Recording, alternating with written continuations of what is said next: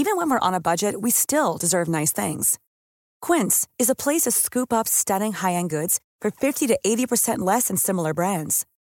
They have buttery soft cashmere sweaters starting at $50, luxurious Italian leather bags, and so much more. Plus, Quince only works with factories that use safe, ethical, and responsible manufacturing. Get the high-end goods you'll love without the high price tag with Quince. Go to quince.com/style for free shipping and 365-day returns. Big Daddy Matt, you did say that you were going to sing at the start of this. Hello. Yeah, I'm not gonna really.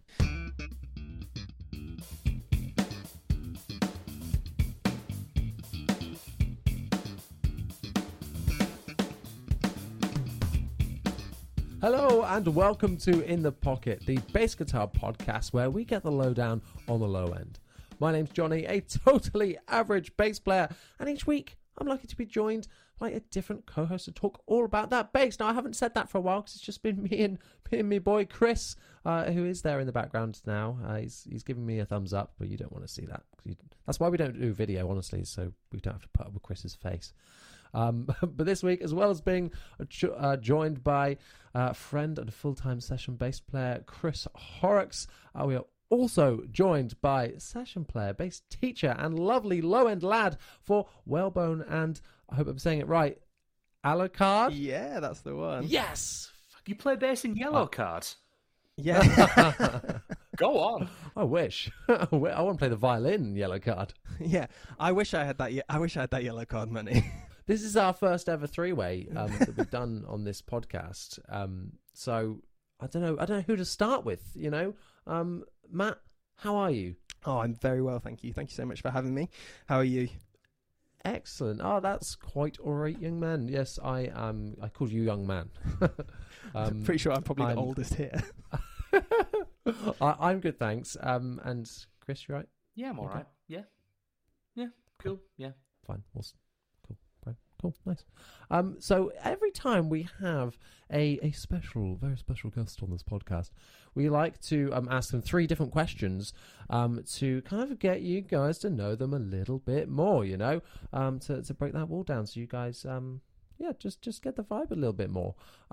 So, and if you guys want to kind of hear mine and Chris's answers to this, you can go back and hear the previous episodes when we first appeared on this podcast, so go back and have a listen. But Matt, I want to start things off. Tell the people how and why you started playing bass. Okay, so I actually started off as a guitar player, like a lot of us do. And then I moved to Brighton and I was looking to get into the local gigging scene, and there's a website called Join My Band. So I put out an ad saying, guitar player moved to Brighton, looking to gig, and people were literally sending me like hate messages like get to the back of the bleeping queue and all of these things, and I was like, okay, what? That's not the vibe I was hoping for. Thanks, and Brighton. it was around Christmas time, and I got a bit of cash, and I thought, right, I'm going to buy a bass. So I bought a bass, and I was gigging a month later. So wow, yeah. So and then, but wow. I've always been with guitar. I was always a rhythm player, and I didn't care about shredding at all. And when I picked up bass, I was like, this is where I should have been the whole time, because obviously it's so rhythm based, and it's just keeping the backbeat going. So since then I've not really touched the guitar at all, and obviously been playing bass for years and years and years now. So yeah, but that's basically how I got into it. But I've been playing guitar since I was about 8, I guess. So I've been on the strings a long old time. Amazing. And you're teaching, doing session work in studio and live, isn't it now? Yeah. So I do up to 100 gigs a year live with various I'm in quite an established function band, and then I do quite a lot of dep work. And then I do a bit of session work for various people, and then I've got my own projects as well. So yeah, I'm pretty busy really. I'm quite lucky in that way. And then I do a bit of like online teaching and stuff like that. More technique based these days. So for people who want to learn like a specific thing, like double thumbing or hybrid picking or something like that, it's quite a lot of like metal and proggy techniques really. Well, I need to know all those things, so we'll talk later. I'll give you mates rates, mate. Don't worry. Oh, sweet.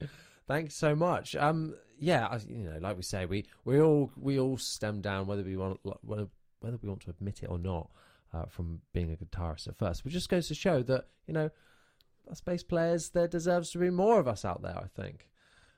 So I wonder if you could start also by saying your 3 words to describe your bass playing? Yeah, this one was quite difficult because I always find it's really difficult to speak about your own playing and try and be like, you know, you don't want to sound massively big-headed or like, you know, it's just so awkward, isn't it? But I think really fucking sick. Yeah, I'm just fucking dope. I was gonna say a couple of people have always said that I'm like really precise with my right hand. So from a picking perspective, generally I try and be very linear. So like I try and get, you know, from a recording perspective, I'm trying to get every note to hit the same like velocity. And, you know, just kind of hitting the same way, really. And I try and be quite efficient as well. So that's probably, I'd go precise, efficient. I don't want to waste any energy. So with double thumbing and stuff, I'm keeping my hand really close to the strings. Don't want to go any excess movement because you're just going to get a bit more fatigue. And then I'd like to say varied as well. On the gram and stuff like that, I do quite a lot of metal stuff. But actually, from a session perspective, I do quite a lot of like neo soul and like funk stuff as well, which I don't generally tend to put as much up online. But yeah, I try and keep my toes wet in that world as well. Yeah, absolutely. Because when I was kind of looking over all your stuff, I wasn't expecting like how much metal there was, and I was like, you know, obviously very secretly, happily surprised. I was like, oh yes, so good. And you know, for those that haven't, what's your handle on Instagram for people to go and check you out? It's just Matt Parker Bass, nice and easy. There you go. Or you can go on mattparkerbass.com if you want. Ooh. There we go. Or Matt Parker Bass on Wow. TikTok. I'm on TikTok now, baby. Have you got a website, or is it just a link tree? No, it's a proper website. You can go and have a look. Oh, There's a contact form and everything. Heck. I feel like Wow, I should wait, get a do you website. get much through the website? I get quite a few inquiries. I don't actually know what my traffic numbers are anymore because I've not looked in a million years. But I was probably getting maybe, trying to think, maybe 200, 300 clicks a month, which is all right. I don't promote it anyway, so I don't do any like Google. I think ads that's or pretty. anything. That's pretty good. Yeah, it was all right. That's pretty good. Oh, nice. Well, there you Yeah, go. there you go. JohnnyDibble.com coming soon then. Yeah, make it happen. So finish things off with our top three quick fire questions. What now? I know this is probably gonna be. This might be hard, or you might have one in your head straight away. Because I know you have an incredible bass collection. So, what is your number one bass? My number one bass is the Squier Bass 6. No, it's not. We'll get onto that in a minute, but no, my number one bass is my new... Chris has just died. He's fuming. That's literally why, that's the only reason I'm on this podcast, just to get the Bass 6 in there for Chris. No, my number one right now is my new Voronsaku MP Shorty 5. So, it's a kind of a design collaboration between me and Saku Viori from Voronsaku Guitars. It's a bit of an interesting one. It's a short scale 5-string with Thunderbird pickups, and it's an offset body, so it's kind of hitting all kinds of niches. But yeah, that's my baby at the moment, obviously, because I kind of designed every spec of it in terms of what I needed. Hitting every kind of kink there is. That sounds insane, looks insane, and we will actually have a little listen to that later on. Spoiler alert to everyone, because it sounds damn good. Chris, should we move on to some questions? Oh, go on then.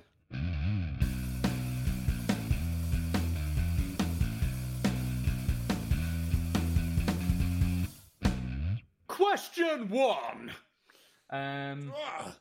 There we go. This is a really good question, actually. Like, I'm pretty keen on this to discuss this. So this is, do I really need a preamp with an active bass, such as a Ray 34? Now, who would like to go first in answering this? On your buzzers. So is this kind of, we're talking preamp pedals with combined with active basses? We're talking about. I'm assuming. My assumption is yes. Like, do I need some sort of preamp pedal with an active bass, or is this? Because originally, when I first read this, I thought, do I really need a preamp with an active bass? Well, it's an active bass, but then again, you can buy active basses where you can't control the preamp.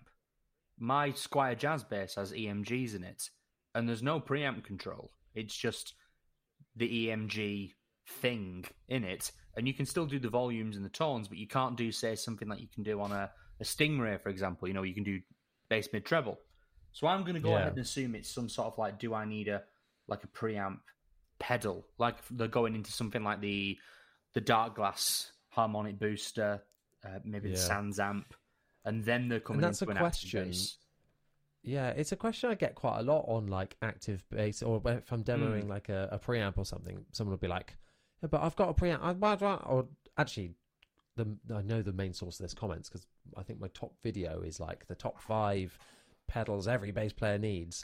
And in there, I put a preamp because I love preamps, preamp pedals. And loads of the comments are like, well, you don't need that because I've got one in my bass already, etc. For me, like, I really like having a consistent sound and having my sound kind of built into my pedal board that I can take with me, because I'd sometimes be at occasions where I don't know what amp I'm using, or I don't know what the cab's going to be like. And so I like to kind of keep as much tone as possible in my bass and board rather than the amp. That's kind of where my passion goes. It goes bass, pedals, then the amp. So I'm all for having a preamp generally, but then as well as having it on there.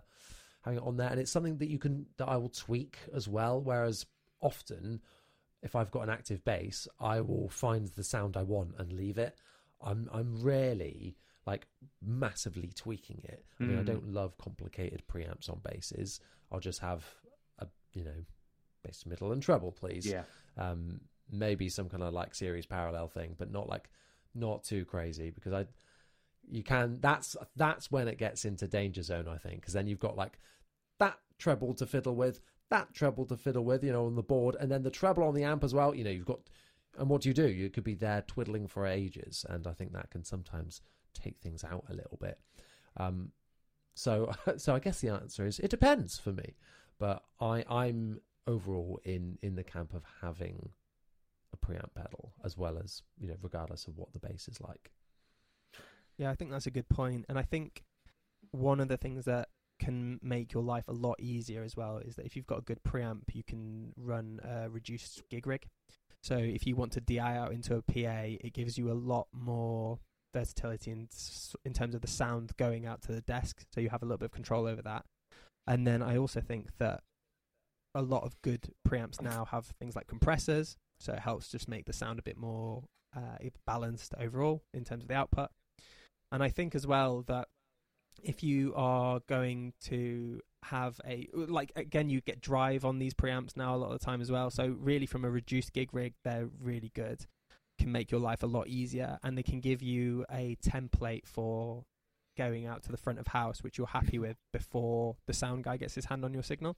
So I think they're useful from that point of view. I think from a signaling point of view as well, I think that I would prefer to have the bass flat if possible, and to kind of sculpt my tone from the pedal rather than... I'm not a huge fan of active basses, to be honest. All my basses, apart from one, are passive. And even then, I try and make the one active as kind of passive sounding as possible. So everything is just at 12 o'clock flat in the middle of the notch. But I think that, there's so many benefits to having a preamp pedal that really...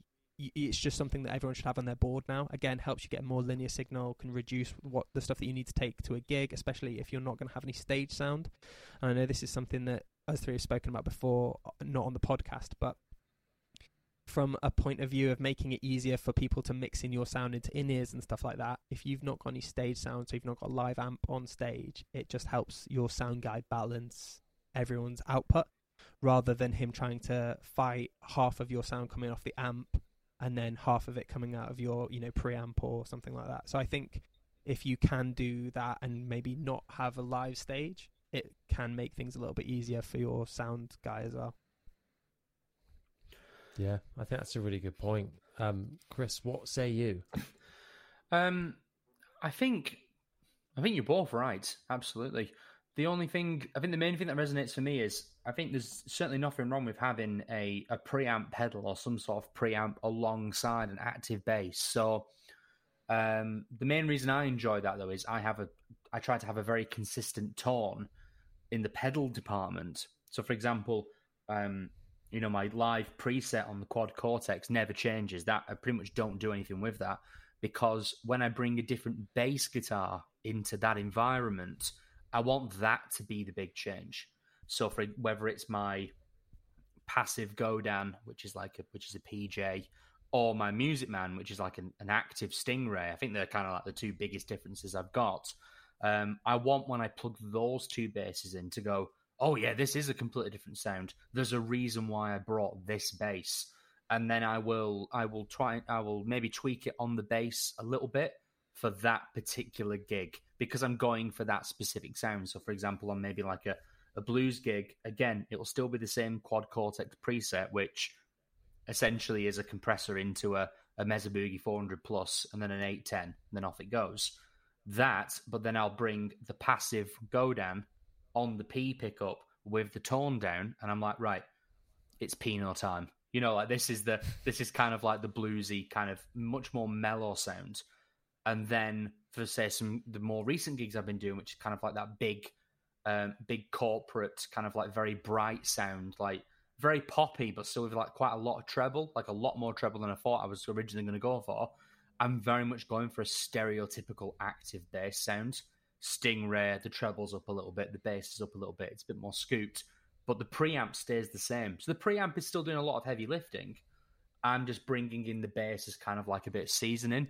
But you are right, though. Yeah. Having a preamp is going to decrease your gig load significantly, which if you're doing lots of gigs and lots of driving, lots of late nights, if you've ever dragged an 8x10 up a flight of stairs at 2 o'clock in the morning, I guarantee to you will be buying a preamp pedal that next week. You'll never want to do it again.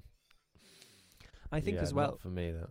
I think as well, for something like a Ray 34, Stingrays have quite a specific sound, don't they? And even though you can tweak EQs on a Ray, I think it still very much sounds intrinsically like a Ray, but with some part of the frequency boosted. You know what I mean? They've got such a characteristic, like, growly sound, haven't they? That I think it's actually quite useful probably to have a preamp for something like a Stingray, because it helps you kind of start on a more, almost like a neutral setting, if that makes sense. You can add so much more. And as well, a lot of preamps will operate in different frequencies to the preamp on your bass as well. So for example, I use the Walrus Badwater a lot as my preamp, and it's got like low pass filtering, high pass filtering. I can tweak the low mids, the high mids, treble, bass. I've got a couple of different like bass response switches on there and stuff like that. And then I've got a compressor. So it just helps me, certainly with that kind of bass, it probably allows me to add a little bit finer detailing into the signal that the front of house is getting. And if you want that kind of character, that's perfect. But also if you've got one bass, or you've literally got one bass to take to a gig and that's your working instrument, it probably just helps you tweak either the sound coming out of a PA, which might be unusual to you, like a different PA every night, or it just helps you like sculpt the tone to be slightly better for whatever the application is. So if you want something like more Motown, you can add like a load more low end in, cut some of the mids out, cut some of the treble out, like lower the gain and things like that. That's just coming out of the bass and just help to make it a bit more mellow sounding. That's such a good point, especially that bit. I was just about to mention that the creative options that come to you when you have more preamps available to you. Like with the Stingray, it's just bass, mid and treble, but depending on the song, if something's a little bit more vintage, I can maybe leave the bass at 12, maybe leave the treble at 12, and then smack the mids up really high and get that really like honky tone, which kind of suits really well. And then when the more contemporary kind of rock stuff shows up, bring the bass and the treble up, bring the mid back down to 12, and it's very scooped and very bright. And that's just on the bass. But on a preamp pedal like your Badwater, for example, you've got more knobs to play with, Matt, is what I'm saying here. So you can mess with those more fundamental frequencies and mess with the filtering, and you can really hone it down from gig to gig. So I think that's very useful. And also, let's be honest, if you're not one of those people who wants to go, okay, this is a Motown gig, I'm going to do this. This is a pop gig, I'm going to do this. Just set it to where it sounds nice once, then go, okay, yeah, I'll just leave it here. This is fine. So you can be as picky as you want.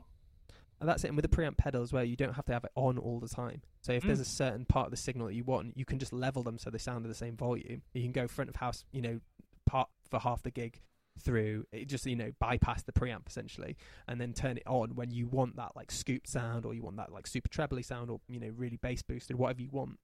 So again, it allows you to have like a one-stop shop almost for a particular part of the set, or a song in particular that you don't want to be starting to mess with your bass settings whilst you're trying to start a song and all of these things. Just like it lets you to kind of get on with the song, and you just press one button and it gives you that sound that you need.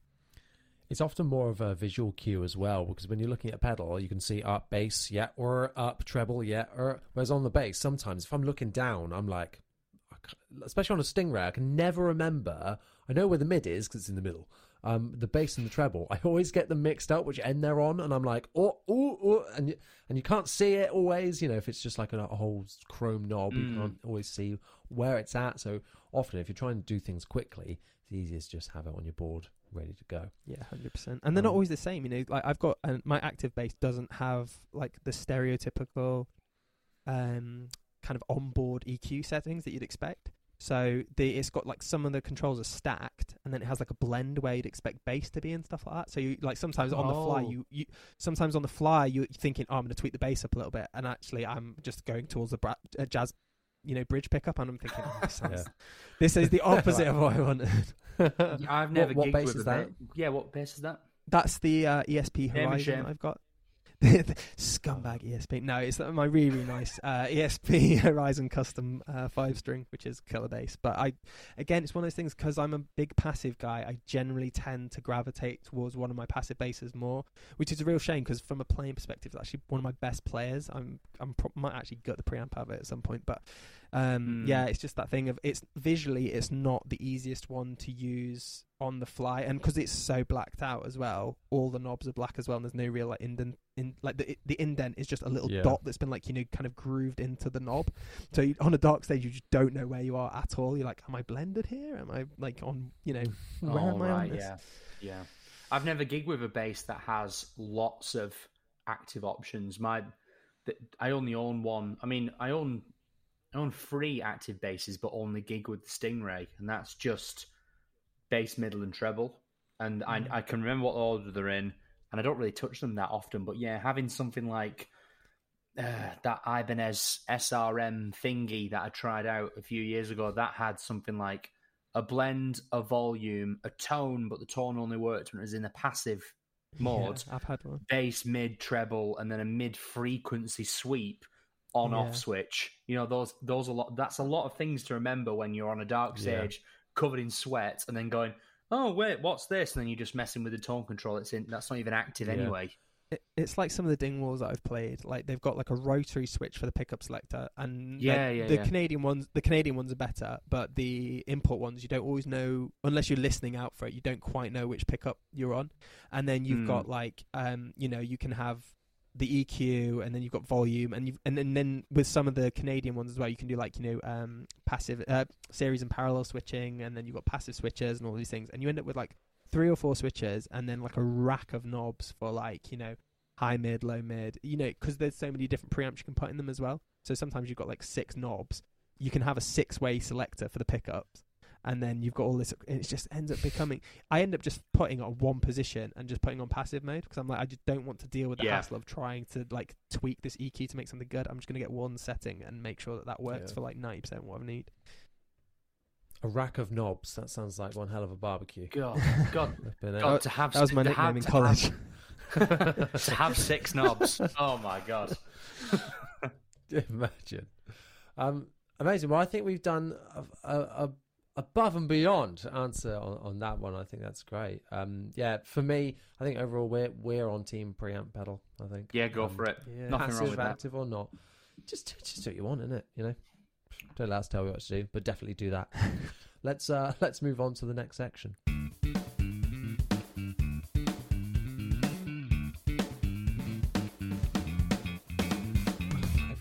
Every flipping time, I haven't got any paper to rustle. I've got a Star Wars Christmas card.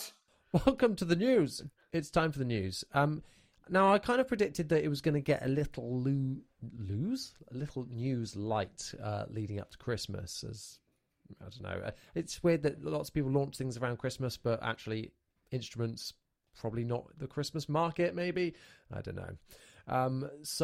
But we have had a few releases. So we'll start things off over at Fender. So Fender have released a new finish for the American Ultra, just the P bass though, and we're three British boys, and this is going to upset us because this one is only a US exclusive for Guitar Center. So obviously we don't have Guitar Center over here, which is very sad. But bit like sometimes Andertons will do special colors of Squires and things like that. They've done a special run for Guitar Center for the new Umbra Burst.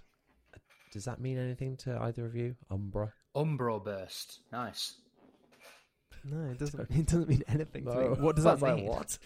I don't know. No, I have no idea what that means. I mean, it looks really nice. I really like it. It looks lovely. It's basically like a insane flame, like almost like a translucent flame body, and then like it's on fire almost. Like a red burst around the outside. I've never seen one like it before, to be fair. And then I think it's all with black pick guards, chrome hardware, and then a black matching headstock, which is really cool. The American Ultra, is some of the top end Fenders that isn't custom shop that you're getting. So I think it's cool that they've brought out in some new colors. They are, like, in dollars, it is $2,800, which is quite a lot. And again, you're getting all this active preamp stuff on there that you're doing, but a modern D profile neck as well. I assume that all these specs are standard to the normal ones. It is just a different finish, but they've done it across the Strat, 2 Strats, and a Tele as well. So there we go. Thanks Fender. I mean, thanks a lot, Fender, for not giving it to us. There we go. Second up, we have 2 new signature models. The first of which being from our friends at Music Man. They brought out a Stingray for Mike Herrera.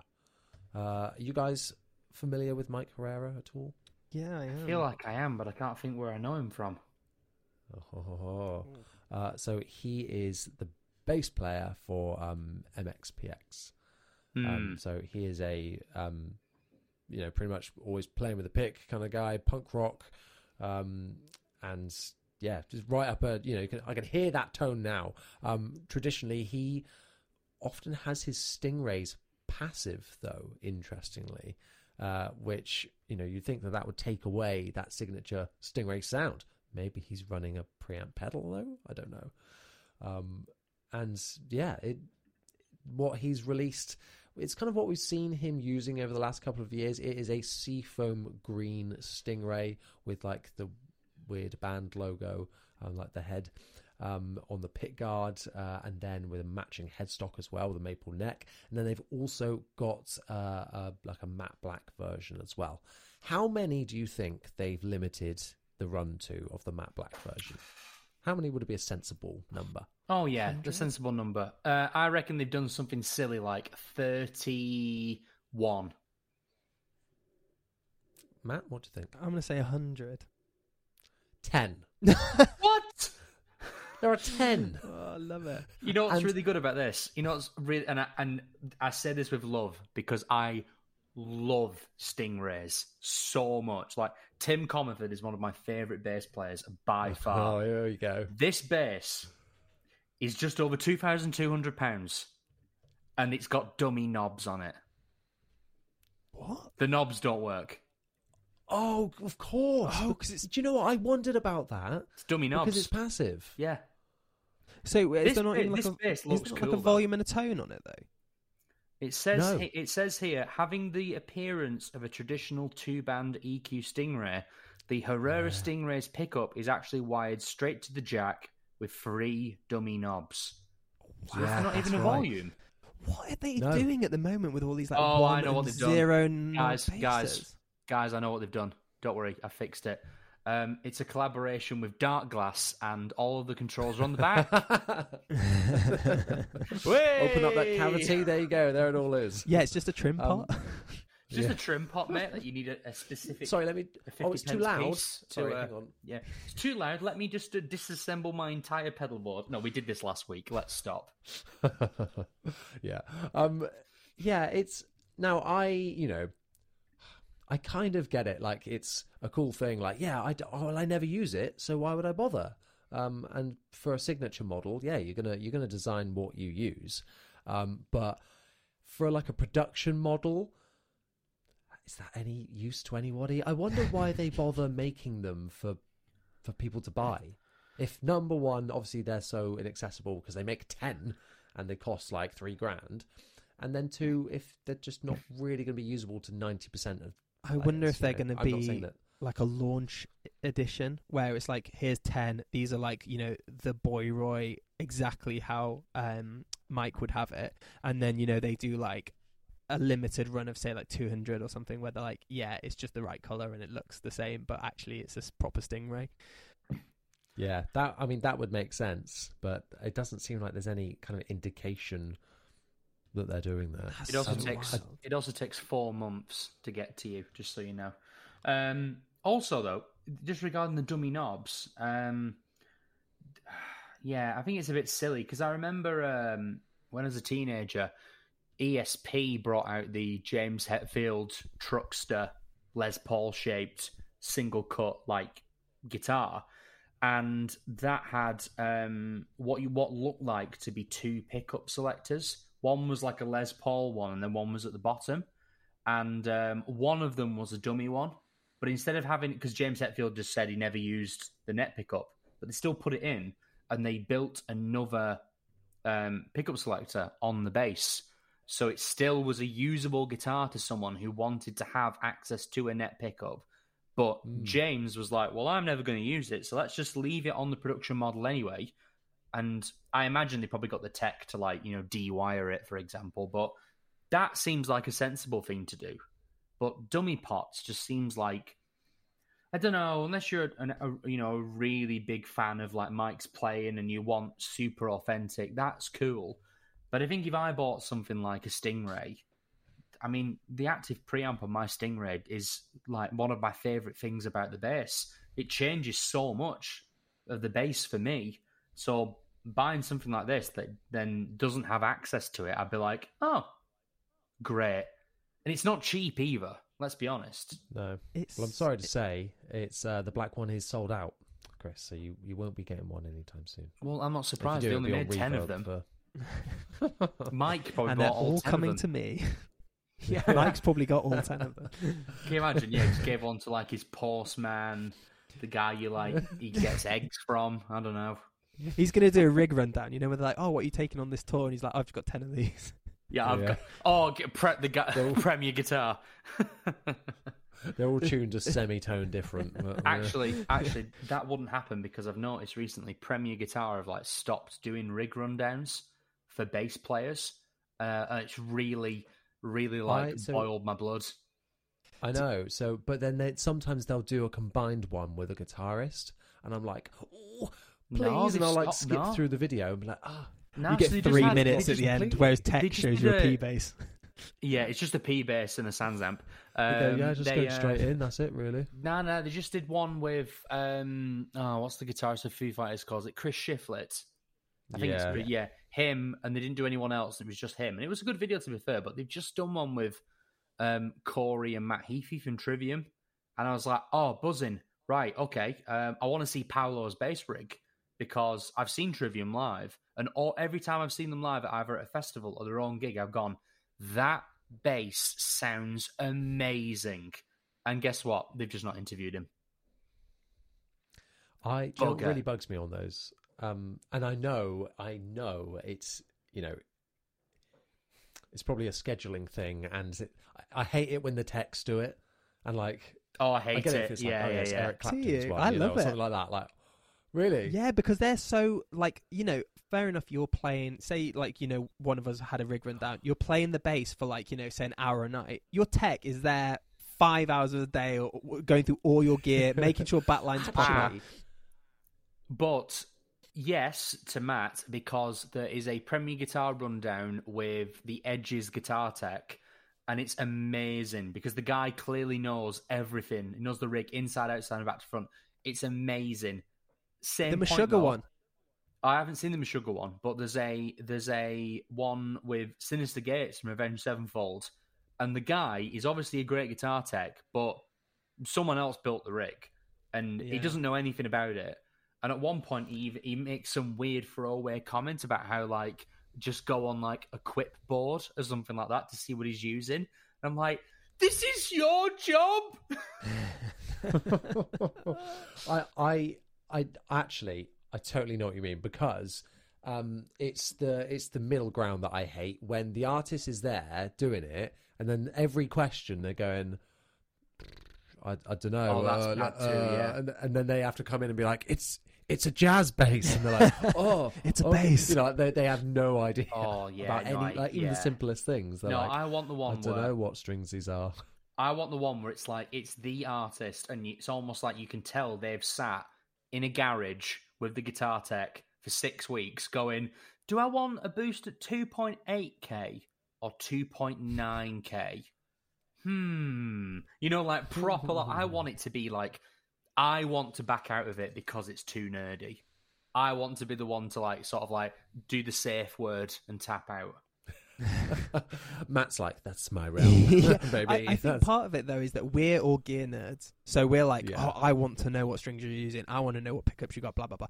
Like, some people are just tools, you know what I mean? Not people, but some people are just tools. Like that guy who was trolling you in the chat the other night. Yeah, right. No, but some people, like, you know, for them, it's like any bass is just a way for me to make sound. And so, like, I don't really care. It's like, it does the job of me being able to play these root notes under a guitar player. And some people are like, this is the embodiment of me being creative. So, like, or some people just like collecting stuff. So, you know, for us three, it's easy for us to go, yeah, I want this because I want to know all the ins and outs, because for us, it's interesting. But we're not looking at it from, like, a tool perspective. We're looking at it from just being, like, you know, gear whores, essentially. So I think there's... I'll take that title. Yeah, you'll have to take it off me. You're definitely right, though, because there are musicians out there who will, you know, if you treat it from like a tradesman perspective, there are tradesmen out there who just goes, this is a screwdriver, this is a hammer, that's it. And then there'll be other people who go, this is a aluminium screwdriver with a blah blah blah blah tone pump preamp. And it's got this, and I'm running this screwdriver into archetype nollie and all that kind of stuff. So I guess, I mean, there are going to be musicians out there, like big musicians, you know, like arena touring bands, who are just like, and that's literally it. But then you're also going to get those ones who are like, this band has been around for 30 years, and I've spent 30 years every night going up to the front of house engineer and going, give me the recording of the bass, and I was trying a new pedal out. I need to know what it was like. I mean, that would be me, which is probably why every sound guy I gig with hates me. Because I'm like, how did the bass sound? Because I decided to boost the mids on this one. And they're like, mate, you were soloed. No, you were muted the entire time. Yeah, they were like, I don't know. You were a backing track, buddy. Yeah, a dream. Don't get paid though, right? You get paid? Just a body on a stage. Yeah. Wait, you guys are getting paid? What? I'm doing it wrong. So, moving on to our third bit of news. We have another signature bass from Charvel. I don't think we've ever featured Charvel on the show. I played my first Charvel like a couple of weeks ago, and it was fine. This is the... That's a really good setup for this. Great endorsement of Charvel. Yeah, can't wait for this. It was distinctly in the middle of the road average. It was unmemorable. The one singular time I've played the bass in that company, I've just plastered that across all of them. They're fine. So this one, hopefully it's a lot better than that one, is the Frank Bello signature Pro Mod SoCal Bass PJ4. It's Frank Bello from Anthrax. It's his signature PJ bass, essentially. It looks a bit like they've gone with that telly bass look with the pick guard that goes all up the two horns, but with a P. It's like a modern version of that, I'd say, mixed with a Geddy Lee jazz bass with your and I love that look. High mass bridge on there. Block inlays, black body, although it is a mirror pick guard instead of a white one. Is it? And then it's super classy looking. I think when you think Charvel, you might instantly think like, I don't know, like I think of 80s hair metal for some reason. Yeah, it's that vibe, isn't it? Yeah, when you look at their guitars, they're quite loud, a lot of them. But then, we've got the San Dimas ones now from the basses as well, which are a bit more tame. In fact, I'm just looking at their website now. The basses are actually very tame, apart from one of the colours. But they're like more traditional. And this is actually they only do 3 other basses and then Frank Bello's signature one. So I think that's quite interesting. I love this. I love everything. I just want to say I love this. I love everything about this bass, genuinely. Like, Frank Bello is one of my favourite bassists. I love how this bass is kind of like for me, when I saw it, I know you said Geddy Lee, which I think is a bang-on comparison, because it's got that maple neck with the block inlays, and it's kind of like a little bit of a jazz styling slightly. I know the body's a bit more P-shaped, but this reminds me more of like Phil Lynott from Thin Lizzy. I was going to say Phil Lynott. Yeah, the Mirror Pit Guard. And I know a little bit about what the Frank Bello Signature P pickups are based on. So they're based on the standard EMG PJ set, which I own, but I believe they've just trebled them up a little bit more. And I love those pickups. They're in my Eurodyne, and they used to be in the Godan.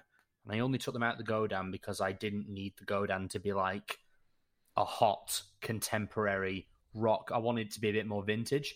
But yeah, this is great. Like, I really like Frank Bello. He's one of my favorite bass players. I think it's a good price as well. It's $1,300, so I think that's about £1,100. It's because they're saving you some money for a preamp pedal because you've got no tone scoping. There we go. Well, yeah, because there's a lot of all my basses that have EMG pickups in it active don't have sculpting options on the bass. It's like they do something to it, and then you get the option to do the tone like a passive bass, which is. There's certainly advantages and disadvantages to it, for sure. Well, it's just like giving it its own sound, It's just some oomph. Way. Yeah. We'll move on to you, Matt. But in short, I think I love it. 10 out of 10 for me. I would really like to try one. Ooh, that's a big score. Wow. Okay, wait, hang on. 10 out of 10 is a bit harsh. I just shit 8.5 out of 10. 8.5. That's nice. A good score still. I would absolutely love to try one. Yeah, for sure. I mean, I want to try every bass. That's the thing. Like, you can show me like a Squier, like Affinity Squier, jazz bass or something like that. Yeah, I'll try it. But this is definitely a vibe. And like the only criticism I have of this is that it doesn't have any tone control, so it's just 2 volumes. And bridge and P middle and a jazz bridge are definitely a vibe with just 2 volumes, because I had a 66 Mustang with that setup and it was phenomenal. But as a do-it-all workhorse, I would have liked the tone control on this, just because I think the PJ setup is so intrinsic to like any good kind of covers function setup, or just like as a general workhorse that will do any recording session you realistically need.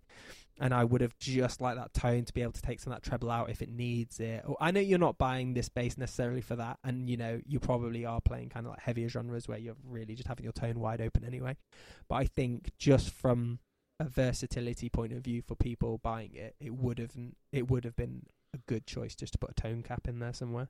Yeah, and like it's interesting, isn't it? Because what's their aim when they put out a signature model for someone? Because they want to sell these, and that's going to be a big point, that's going to put a lot of people off, I would have thought. I'm going back and forth with this because I say that, but like you said, a lot of people are probably going to be into Anthrax and going to be playing thrash metal. See, I think using this, so maybe the target audience is, it's correct to not have the tone on there, but you're potentially alienating people. I mean, they're not going to be upset if it is on there, I suppose my point is. Yeah, because you don't need to use it. And I think for $899, this is a really aesthetically pleasing, like nice looking, good PJ bass. And I think that, there are going to be people who aren't into Anthrax and look at that and go, that looks awesome. That's going to look great on stage with a mirror pick guard. I love the block inlays. Oh no, it doesn't have a tone. I'm not going to be able to play, whatever dubby song, or you know, not going to be able to play Angel by Shaggy at the local boozer. So I think that is going to be like a bit of a, you know, it's kind of, they've shot themselves in the foot at the audience, because, you know, again, at that price range, you're into Mexi P money and stuff like that. You're not into, you know, you might get a second-hand US Fender for that, or like a MIJ one or something like that, but, you know, you're not really into new Fender US money yet.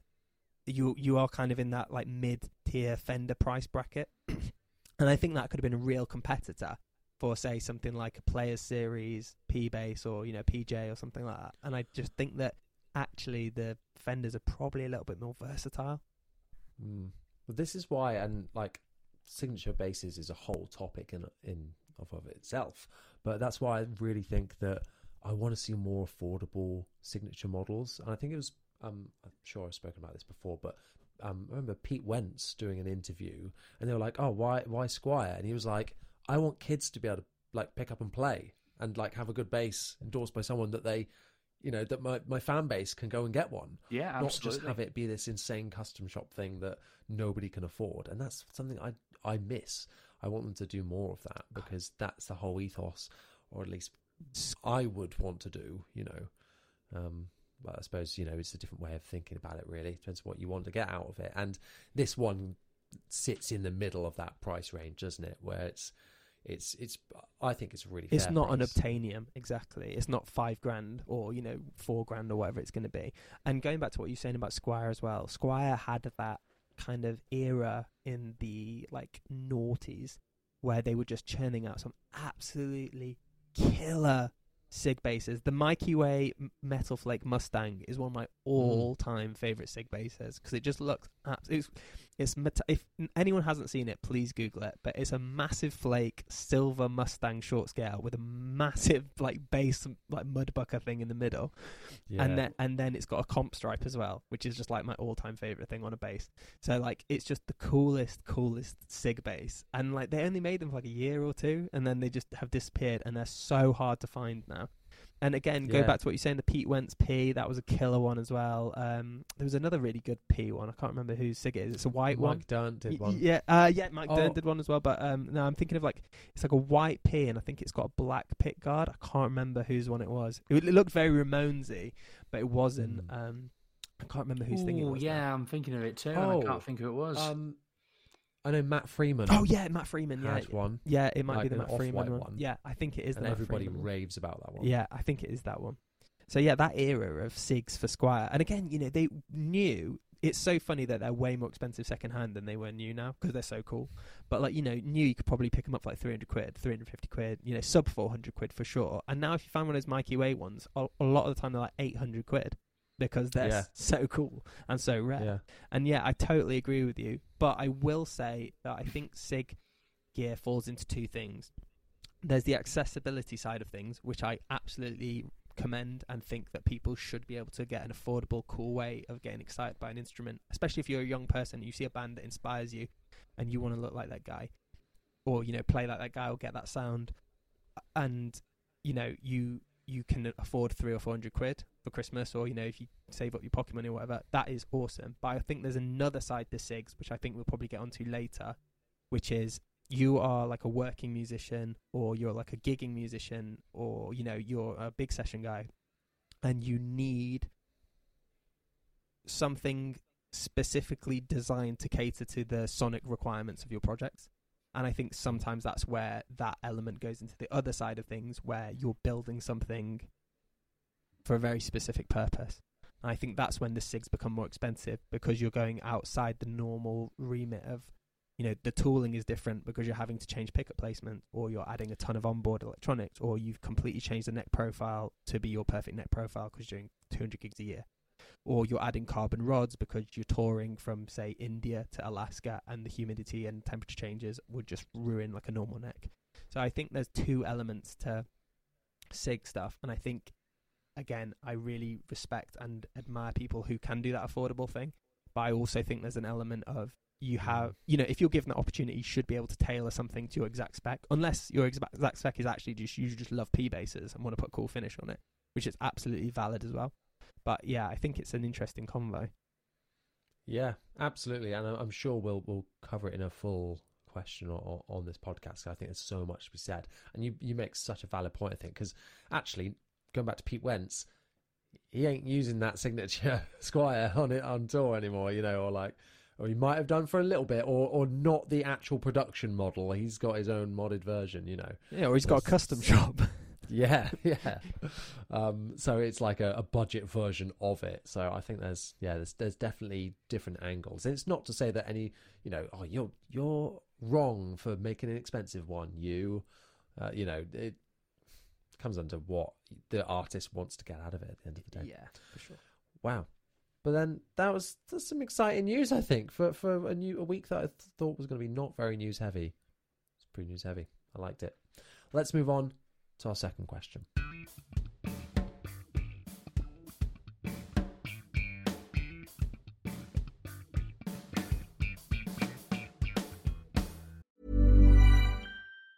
Planning for your next trip? Elevate your travel style with Quince. Quince has all the jet-setting essentials you'll want for your next getaway, like European linen, premium luggage options, buttery soft Italian leather bags, and so much more. And it's all priced at 50 to 80% less than similar brands. Plus, Quince only works with factories that use safe and ethical manufacturing practices. Pack your bags with high-quality essentials you'll be wearing for vacations to come with Quince. Go to quince.com/trip for free shipping and 365-day returns. I'm Sandra, and I'm just the professional your small business was looking for. But you didn't hire me because you didn't use LinkedIn Jobs. LinkedIn has professionals you can't find anywhere else, including those who aren't actively looking for a new job, but might be open to the perfect role, like me.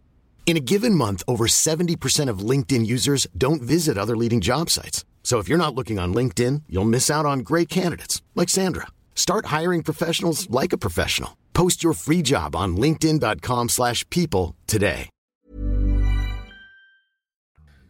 Question 2. Can you play a short scale as your main bass? Now, no. I can't answer this because I've never played a short scale bass ever in my entire life. Johnny, Nope, never played one. You played my Squire Bass 6 no, I didn't. 3 or 4 weeks ago. No, I didn't. Didn't touch it. La la la la la. No, seriously. And he loved it. I didn't play it. Did you not? No. I thought he did. I never got round to it. Because everyone else in the room was like, oh, it's got 6 strings, but it's like a bass. Oh, what plot twist. Well done. I've absolutely lied to everyone and he didn't play it. So sorry, everyone. But also, no, as you know, Matt, I did spend all the afternoon going, this Dingwall is amazing. Yes, that did happen. And that's the opposite of a short scale because it's super long scale. Yeah, exactly. Yeah. It's about 4 miles longer than short scale. Right, well... some might say you're compensating. And you would be absolutely correct. I've never played a short scale bass. Johnny, you have played a short scale bass. Have you ever gigged with a short scale bass? I've never gigged with a short scale bass. So I feel a bit underqualified to say if you could, because, I mean, of course you could. Like, there's nothing to say, there's no rules in any of this at the end of the day. You could absolutely, have that as your main bass, because it's got a certain sound to it and feel. And if that is up your alley, then that is going to be what you use. I guess what this question is more kind of aimed at is like, if you're using multiple different basses, maybe, are you going to use that as your main one or the others? For me, I personally prefer a long scale overall, because I tend to A, hit it quite hard, and B, hit it quite hard. So I like to have that slightly bigger tension, and I just, overall, that's where I'm at home in that feel. And the songs and genres I'm playing don't often call for a short scale, I don't think. For me, yes, you can, but I don't. What are you thinking, Matt? Well, so this is a really interesting question for me, because again, like you, I often have preferred long scales, but I have gigged a lot of short scales as well. So everything from kind of like hollow body Epiphones, they're kind of artcore, jazz, big jazz body type looking things. I've had 2 Music Master basses, like vintage Music Masters. I've had a 1966 Fender Mustang as well. And obviously, going back to what we were talking about earlier, my new Voronsaku is a short scale 5. So I think you absolutely can gig a short scale as your main bass. I would say they do have some kind of like tonal characteristics which make them slightly different and either better or worse for certain things. But again, going back to a preamp pedal, you can tweak a lot of these characteristics almost out and have it just as kind of like a, you know, any signal will do almost vibe. So I find that the fundamental note of a short scale is much bassier than something like a 34-inch, and I find that the treble response usually is a bit it decays quicker because there's less string tension. So actually what that means is you get a less bright treble. It like warms up the treble strings a little bit. So actually overall I find that they sound a little bit more balanced. You don't get that kind of like slightly thin sounding G sometimes. You know, you can go into that D territory where they kind of don't sound as full as the bottom end. So I think from a short scale perspective, you get a bit more balance in terms of, you know, I guess dynamics across all of these strings when they're open, especially. From a comfort point of view, I think they're probably easier for people with smaller hands to play. I've actually got quite big hands, but I get a lot of wrist issues. So I find that if I'm playing something like a 35-inch, bizarrely, I don't get this on like Dingwalls and stuff like that, but on a 35-inch, I start to get, or I can get some like wrist pain. So I think that if you've got any kind of like RSI or arthritis or anything like that, tendonitis, short scale can help. And I think if you're a guitar player moving over to bass, or you're kind of younger, like a, you know, say young teenager or a kid, short scales again just help you to navigate the fretboard a little bit easier. I think that if you are hoping to use a short scale as your kind of main squeeze, have a little think about the pickup configuration, because for me it makes a massive, massive difference with short scales. Even though the space generally between the pickups is less because you've got so much less string tension and scale, for me they have a lot to play in terms of your overall kind of like sonic palette you've got available.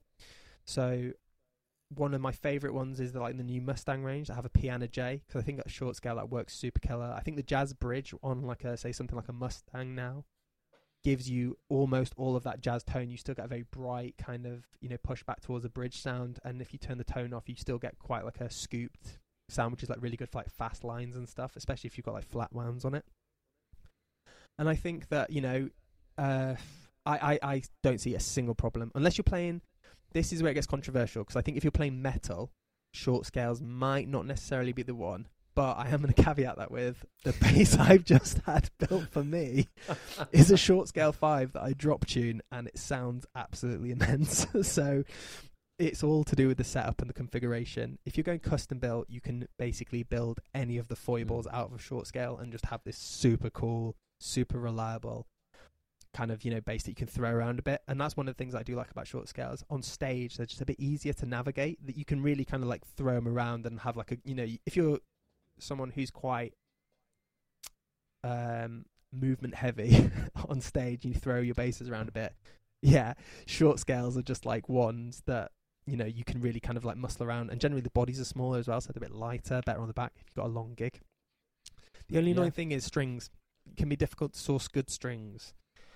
Although a little hack is if you can use long scale strings on a short scale, you just have to pinch them first and then cut them down to size so that the cord doesn't slip. But I actually use long scale strings on mine. So yeah, all about short scales. Definitely think you could use one for every gig.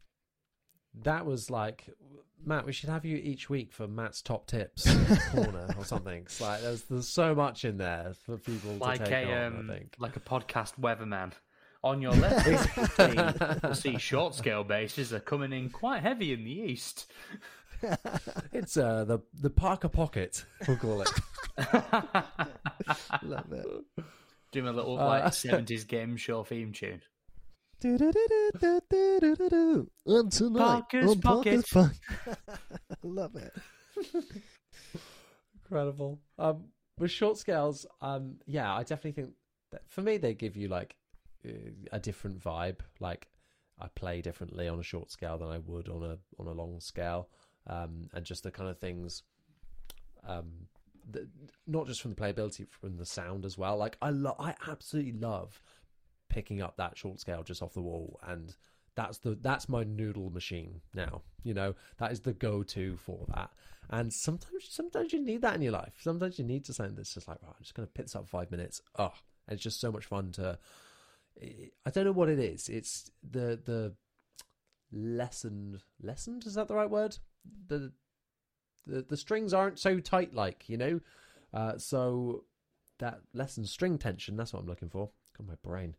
After having that hot sauce last week, it's just like scrambled my mind, I think. It's just so much easier to pick up and play on a whim, I think.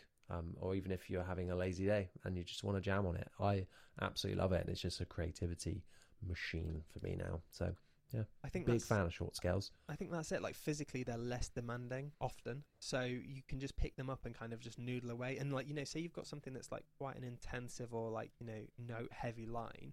Often I'll pick up a short scale and learn it on a short scale. And then once I've got the notes under my fingers, I'll move it over to a long scale. Just like if I need that kind of additional string tension or a bit of clank or something like that. But I tend to find that as well because they sonically are different, and again I find that they're more bassy.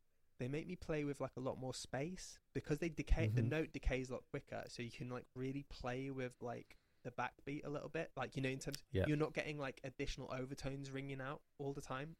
I think is it like you get a fifth above when you listen to an overtone of like a string, you get like a fifth above, I think, which is like kind of half of the note that you hear.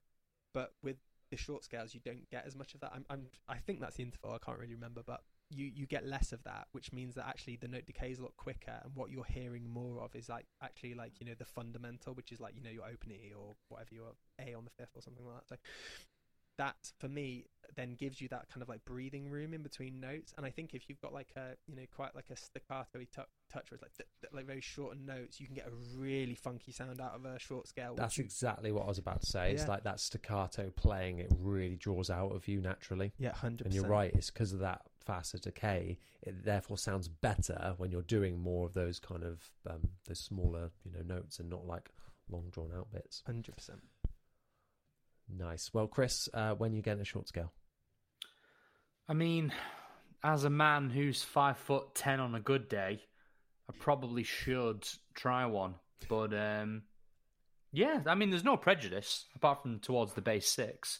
But apart from that, I don't even know. It sounds good. Why do I slag it off? Every time I've heard one, I've gone, this is really good. I've just never tried one. Genuinely, there's never been one at a gig. I've never been in a music shop where I've seen one and gone, you know what, I will give it a go. I think it's just coincidence, to be honest. I mean, I hear nothing but good things. And I've heard yours, Matt. I've heard yours, Johnny. And they all sound good. So, don't know. I've had exactly the same with Warwick basses, where people are like, "What? You've never played one?" I'm just like, "Yeah, never had the chance." I don't know why. Same with Rickenbackers. And Matt, you've had a lot. Never played one. Oh, Rickenbackers is incredible. But Johnny, you try basses out so much more than I do. Like I never try basses. Like genuinely, like. I think it's because if I try one I really like, I'll end up buying it. Like when I met up with Matt and I got to play the NG2, I must have spent the rest of the week on eBay going, well, there's one in Cardiff for £1,000, and there's one in Nissan Micra. I should have got a finder's fee for that because I showed a couple of people who I knew were looking for one, and like it sold in like an hour because I sent it to someone and they went and bought it. Because I went back, I went back looking for it, thinking. Because I've got some things coming up where sort of maybe extended scale might be a good idea, and I also don't own a 5-string, like in any way. I don't own one, so I thought, well, you don't have a 5-string, and you also don't have anything that's like kind of extended scale gent machine. But no, just never bothered, and then it was gone. Obviously, it was gonna at that price though. Oh, £1,000, yeah, absolutely. Yeah, if you're listening, if you're listening, Dingwall, please send us all NGs. Yeah, I've had so many Dingwalls, as you know, and they're just such killer. I mean, that B is was ridiculous. It was good. Like I pick really hard, and it was just amazing having that NG2 detuned in A, and just absolutely caning it, and the fact that normally a note tuned like that will go a little bit sharp, a little bit flat, and then it will come up. But you'll hear that little hump as it comes up. That Dingwall was literally like, nah, what else you got? Take me down to F sharp, you son of a gun. You won't stop me. You can tune them down to F sharp on stock strings. Like, that's how good the tension is. It's mental. Just like you can get crazy lows on like a 130. It's nuts. Or there's a reason why they're so popular. Like, a little part of me wanted to be like, don't believe the hype. But then when I tried it, I was like, yeah, I can see why everybody wants one of these now. This is quite good. Yeah, for sure. Anyway, short scales. Can we segue back to the bass 6 really quickly? Because No. For anyone who's listening, no, straight up. No. All right. Well, that was the question too. Go on then. I am team bass 6 because I feel like often the bass 6 is maligned by people online who don't use it in a way which is kind of consummate with bass players. So a lot of the time you hear it played with either strangle switch on, which is like the bass cut, and it's being played by guitar players through a guitar rig. And it sounds like a very weird baritone guitar, which has its place and is very cool. But if you play it through a bass rig and you play it like a bass and you're a bass player and you have it all set up how you want it, you've got the strangle switch off and you've got the neck and the middle pickup on with a bit of tone rolled off, it gives you some of the best bass sounds I think I've ever heard. Certainly through front of house. Like I will take my bass 6 to function gigs as the only bass, and I will do a 2-hour function session with just the bass 6, and I've never had a complaint. Damn, it's killer. And they're so much fun. Like that, and it's really funny watching sound guys try and figure out what's coming through, like signal wise, because they're looking at you playing what looks like a Jag. And then they're like, how is this thing sounding an octave lower than the next guy's guitar?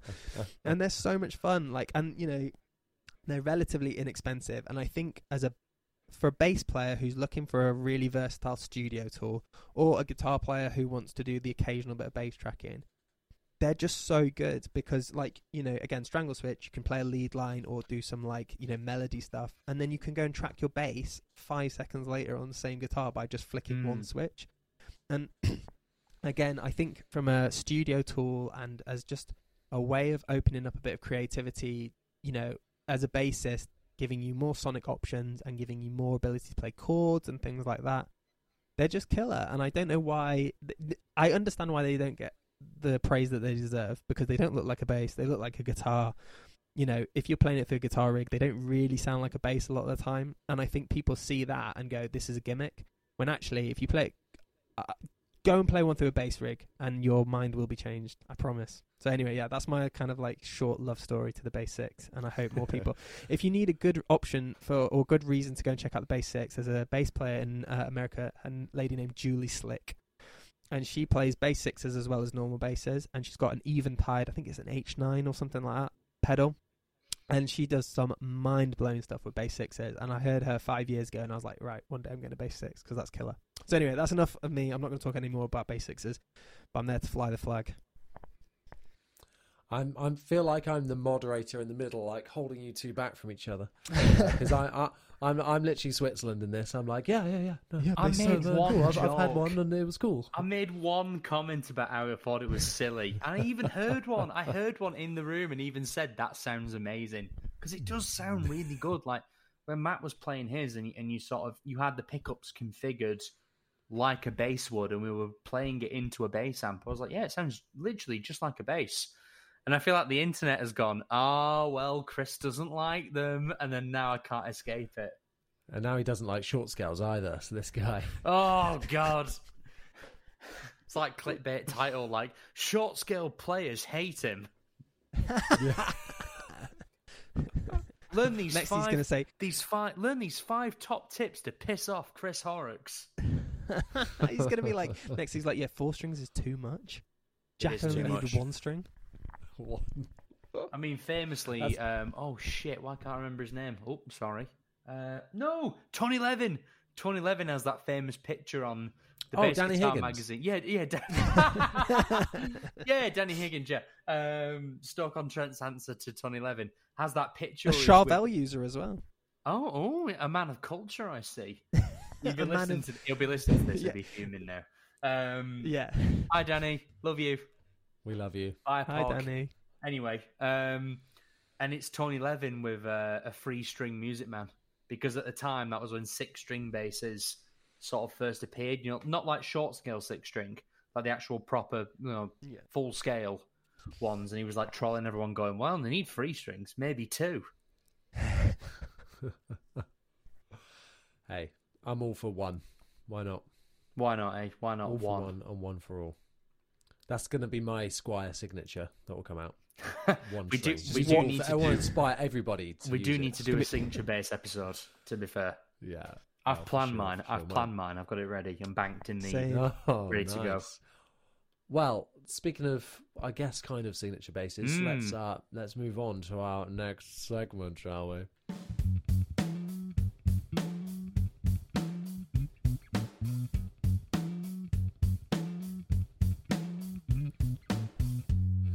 So this next segment, we've decided to kind of combine them together. As you know, we would normally do listen to a tone that someone's brought along, and our lovely guest, Matt Parker, has done just that. But we're also going to talk about, we're going to combine this with the big bass debate this week as we talk about custom basses. Because I want to ask the question, what is it like to order a custom bass? You know, what's the process? How do you even choose the specs or the brand? You know, how does this all come about from conception to completion? So, Matt, I wonder if you can start us off by, you know, how did this creation come about, and what is the creation? Yeah, sure. So, for those of you who don't know, I recently it arrived at my door, the Vorder & Sakoo MP Shorty 5. So obviously MP Matt Parker. It's a short scale 5-string. It's an offset body, and it's got 2 Thunderbird pickups in the middle and the bridge position. Hipshot hardware throughout, apart from the control plate, which is made by Sakoo, which is super cool. And then it's kind of been a bit of a journey, really. So we were chatting on Instagram anyway, and then he was saying that he was potentially going to come and do the guitar show in Birmingham in February, and he was like, "I'd like you to play it for us. If you know, can I make you a demo bass?" And I was like, "Yes, absolutely. I'd wanted one for ages anyway." So we kind of got talking through that, and I spec'd a build over a couple of months with him. So it's quite unique in terms of the features that you wouldn't usually see in basses, certainly over here. We tried to keep it with kind of like Finnish woods, locally sourced. So it's not stuff like alder and ash. It's actually it's a spruce body. So kind of like what Hofners are made of, or any of the Stradivarius violins. It's kind of, if you didn't know, you'd basically think it was probably pine. It's very light. It balances really well. Very, very resonant. Really nice grain structure on it. It takes nitro really well, which is what the finish is. And then it's got a birch neck, one piece, which I played a birch neck before actually, and they're killer. Again, quite resonant and very lightweight. It's got a compound profile as well as a compound radius, so it's a soft V at the first, 5 frets, and it graduates into a fat C. So it's actually 2 different shapes, the neck, which is killer. Wow. And that was kind of born around, I think I mentioned it earlier, I get some like wrist pain sometimes, and I really like soft Vs on like 50 strats and stuff like that. So, and I like a really fat neck front to back. And then it's got 46.5mm nut width. It's got a compound fretboard with a very slight compound, so I think it's 9 to 10 inch. Stainless frets, nitro satin finish on the neck, a 3 finish nitro body, so it's clear nitro, and then Chevrolet blue over that, and then it has comp stripes like taped off essentially, and then it was finished in a magnolia white, which is kind of like an off vintage looking white, and then it's a light relic. So it's got like finish checking and a couple of little bits where you can see the blue coming through and stuff like that. But generally, no massive dings and stuff like that. And then just kind of Shayla strap locks and stuff like that. I said the bridge tuners and string tree are Hipshot. And then the pickups are TB5s, hand wound and handmade by Sakoo as well. So I think he makes the casings and everything for it, as far as I know. And yeah, it kind of just became a bit of a labour of love, really. I had very specific things in mind when I spec'd it. So I've got a band called Whalebone with Joss Allen on guitar, and it's like a doom project. So kind of contrary to what you'd expect from a metal bass, I wanted it short scale to take some of the treble out. I didn't want it to clank. I wanted it to be all bottom end, all kind of low to mid, if that makes sense. I didn't want really tons of treble coming out of it, because a lot of that stuff is very, we tune to B flat standard, so like half a step down, but some of our stuff does go down as low as drop F, which I unison tune for. The bit you're going to hear later on is in A standard, so again half a step down again from what we normally play in, but because of that, and because I'd had a 66 Mustang with middle position P pickups and jazz bridge, it had been modded, I loved that pickup configuration, and on a short scale it gives you a really cool it's difficult to say, but basically in the middle you kind of get that P bassy sound that you'd expect, but obviously having something back near the bridge you can also kind of add that kind of like honking that you would get from a jazz. But with the TB5 Thunderbird style pickups, they're intrinsically darker anyway, so for metal you get tons and tons of low end and again low mid, but you don't get as much clank that you would get on maybe something like, say, a Dingwall, where you get a lot of that kind of like treble-ier, like upper mid type thing going on. And that was what I wanted to avoid. Having had tons of Dingwalls, which are again great, I wanted the absolute opposite of that. So just because that wasn't the sound I wanted for this project, so I spec'd it very much with Whalebone in mind. That being said, because the pickups are darker, and you're again going back to that short scale staccato type playing, it's really cool for like neo soul and like funk stuff as well. So that was kind of the logic behind speccing it that way, really. It's awesome. Saku's just a one guy workshop, so from start to finish he literally showed me a picture of some blocks of wood, and then the next day showed me blocks of wood kind of cut into squares with a tracing of a bass on it. And then from there we kind of just saw more and more of it. Like, we got to pick up again throughout the build process, I got to pick all of the specs, including the fret wire size. So I got to pick the depth of the neck front to back, the type of fret material and how big the fret wire was, the nut width, what hardware we were going to do, what pickups, where the pickups were. So that leads me on to what I was going to say about custom building. So depending on who you go with, your custom experience can be very different. So there's like levels of custom build. I've had loads and loads of custom bases built, and some have been to this extent where again I get to pick where the pickup placement is, or how deep the neck is, or what frets are going to go on it. And some, like for example, we say like Sandberg or Dingwall or something like that, is you have kind of list models, and you can kind of pick some of the electronics in it, or you can pick the finish, you can pick maybe the neck wood, but stuff like fret sizing, nut width, neck depth, all of that is set in stone for you. You cannot change it. So you're still ordering a custom bass and you'll get a great product, but you don't quite go down the rabbit hole as much as if you're going with kind of like a smaller builder or someone who's kind of more open to building you a bass to the exact specs you want, essentially. Because, you know, there's economies of scale. If you're one person doing it, you can spend time doing it. Whereas if you've got a production line of, say, you need to make 20 basses a day, you can't go down that into that amount of depth with each person. So I think another thing is that because it was one person, I got like really regular updates. Again, because they could give me the time, because they were working on, say, you know, I don't know, 3 or 4 basses probably at a time. Whereas, you know, they're not trying to turn over 20 a day or, you know, 15 a day or 10 or whatever it is. So certainly working with Saku was a great experience and super informative. We bounced ideas off each other a lot. I didn't want this to be me dictating every bit of spec. He's a master luthier. He's Finland's youngest master luthier. Wow. You know, he's got a ton of knowledge about woods, about kind of, you know, configurations and stuff like that, and we bounced a lot of ideas off each other. So stuff that he brought to the table, for example, I said to him that I'm really into old race cars, so he's made the pickup selector like an old racing ignition switch. So whilst it's actually neck, middle and bridge, it's got like a cool on-off embossed on the pickup selector, which looks incredible. And like he brought that on. He was like, how do you want the body contours? And from a stripped back, I wanted it to be as functional as possible, but no added jazz, essentially. So I said, just give me a tummy cut and give me a slab body, because I don't want any additional contouring. I just want it to be lean, mean, stripped back, ready to go kind of thing. And he was like, well, I can do an absolute hard edge slab body, but if you prefer, I can just make it a bit comfier by rolling the edges. So the body is a slab, but it's actually got rolled edges, almost like, you know, how they roll fretboards. Yeah. So he brought that to the table. Some of the stuff I brought was the pickup placement, because originally we were going to do neck and bridge, and then I said, oh, can we see it with bridge and middle and bridge, just have a look at it and see how it is. We decided to go with that.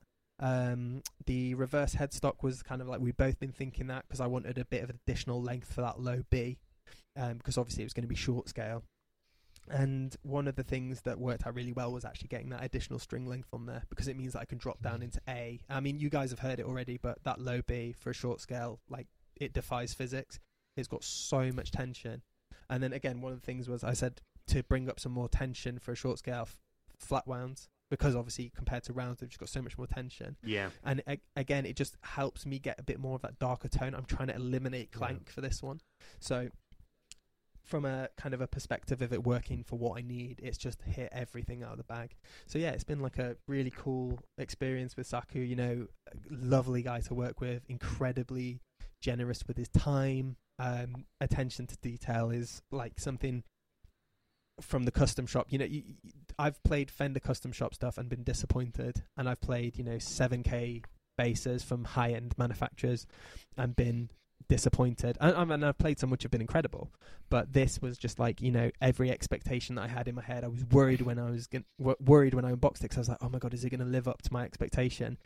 And when I unboxed it, I was just like, this is like where I should be. It's, you know, so comfortable to play for me, obviously, because I spec'd it, so you would hope that it would, you know, work. But from a wood perspective, again, Saku is like, he's like, what kind of woods do you like for a build? And I have spec'd enough builds that I know that I like swamp ash for bodies and stuff like that, because it's lightweight, it's very vibrant and quite resonant.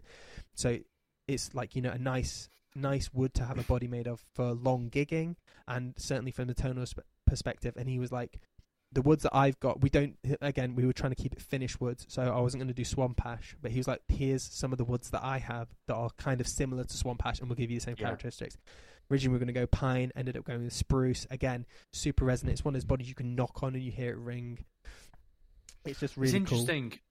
It's interesting though, because as well, I feel like you have got a good product out of this, not just because you're working with someone who definitely sounds like a fantastic builder. You have real world experience of working with, you know, you said you've had multiple custom builds made for you. You've played so many basses, Matt. You need to go to therapy. But you've got that knowledge. And I was listening to you talking about those different things, like, you know, pickup configurations, the reverse headstock for the additional scale length, you know, the support for the scale length. These are things that wouldn't even cross my mind, because I haven't experienced those. Just like, for example, it's like let's pretend you've tried 15 stock basses and gone, well, I like this from this, I like this from this, I like this from this. Would these three things work together? No, but this one could. You've got that experience of having an instrument in your hands and messing around with various elements, whereas Johnny probably has a lot more experience of this than me, whereas I only really know, I've probably only ever stuck about 10 basses in my hand, ever. Like, I don't play a lot of... If we're talking about guitars, I could do this all day, every day, but bass has very much been a thing for me. Get out. Where, I know. Disgusting! Whereas bass for me has been something where it's like, you know, the first thing that got put in front of me was a jazz bass, and I went, hey, this sounds all right. And then I stuck with it for 4 years and never tried anything else. So it's... I know you were saying, obviously... What was the guy's name again? Saku Viori. Well, he's obviously like made you like an amazing product, and there's zero doubt in my mind that this guy really knows what he's talking about. But I feel like your real world experience of dealing with lots of different other products is definitely... You're able to say what you wanted. I don't think I would be able to do that. Like, I'm not entirely confident that, you know, I have a preference towards a maple neck, but I can't really tell you why. And then I'm used to things that are more like ash-based bodies. But if someone said to me, oh, well, like Babinga and Panga Panga and those other neck bodies, I got to be honest, I'm not entirely sure I would be able to tell the difference. Well, even like you said, like even like the fret wiring and the exactly, thickness of yes. this and that and tiny little things that I'd be like, I ain't got a clue. And that's where that knowledge from that luthier comes in super handy, because then you, like you say, it can be really collaborative and they can advise you on, you know, on based on what your likes are, you know, they spec it out on that, as well as not just like the very fine details that you might not know about. Because I bet, well, I don't know, are most of the people that are getting custom bases drilling down to every single detail? I mean, did you find that was something that you really enjoyed about this one compared to other ones that you've done, Matt? Yeah, 100%. And I think some of that as well is that, so this isn't the first custom base I've built. So I was already kind of going back to like previous conversations I've had, and you know, and even just, you know, there's been times that I've spec'd something and actually been like, actually it wasn't kind of how I wanted it. And this goes back again. There's stages of this, but the first stage is, it depends on the level of custom you're going. So, again, if you ordered like, say, a Fender custom shop or a Dingwall custom or a Sandberg or something like that, you've kind of got a template of options. Yeah. So they take a lot of the choice not away from you, but they give you the choices that you can make. So you have if it's a 5-string, it's going to have X nut width. So that's already taken out of your control. The fretboards that they offer are maybe going to be, say, something like Wenge, Ebony, and Maple. So you pick between 3 woods. If you've only ever played Maple, there's a good chance you probably just stick with Maple. You know, if you want like a really nice kind of almost like slightly brighter hardwood, I would go for Ebony. Certainly for a fretless, love Ebony on a fretless. You get that really nice like moire without having a coated board. Or, you know, if you want a slightly warmer response, you go for something like Rosewood, or, you know, in another instance like Wenge. Then body woods. Again, this is going back to something that you might have played. So if you've played, say, I don't know, a P bass, you might go for like an Alder body, unless you've played an Ash P. But, you know, generally I think P's typically are Alder. So, you know, if you like that kind of body weight, you probably kind of, and, you know, you like the slightly, I guess, warmer body response of Alder, then you probably go into that. And again, you're probably only going to get options of either like Alder, Ash, or maybe like basswood or something like that. If you're going for like a, you know, there's different variants of basswood. It can be the cheapest stuff, or it can be super expensive, because it's very in our world we call it basswood. Basswood. Yeah, exactly. But, you know, so you'll be like, typically I think a lot of the people who are spending this kind of money on basses already have a fairly good idea of things that they like and dislike anyway. And often, again, going back to this kind of, you know, if you're working with a bigger company's custom shop, you have options which you know you like. So you've probably already played one of the products and gone, yeah, I like the 5-string version of this. The C neck profile works for me. I'm just going to put these pickups in it. What was your involvement with the company before? Did you come across them before and just really liked them and thought, yeah, this is the one? Yeah, so I always love small builders anyway, because I feel like they can afford to put more attention into things, which, you know, even if you've got a company where the founder still works for them, often their job now is very admin based, or, you know, like promotional stuff. It's not always, you know, it's very rare, I think, that a lot of them are in the shop, you know, chiseling away at something. Maybe like Federa and stuff like that, you know, where like Vinny's still grafting away and stuff like that, or Joey. But, you know, typically you tend to find that someone starts a company, it gets better and better and better, and then unfortunately, you know, they don't have as much of a hands-on involvement anymore. Yeah, they move into more of a CEO kind of CEO role. role. Exactly. Like, do you mean Leo, personality Leo role. Fender? Yeah, maybe. Yeah, exactly. But Jim Marshall isn't still sat there like screwing in all the valves himself. What? Spoiler alert, Jim unfortunately is no longer with us.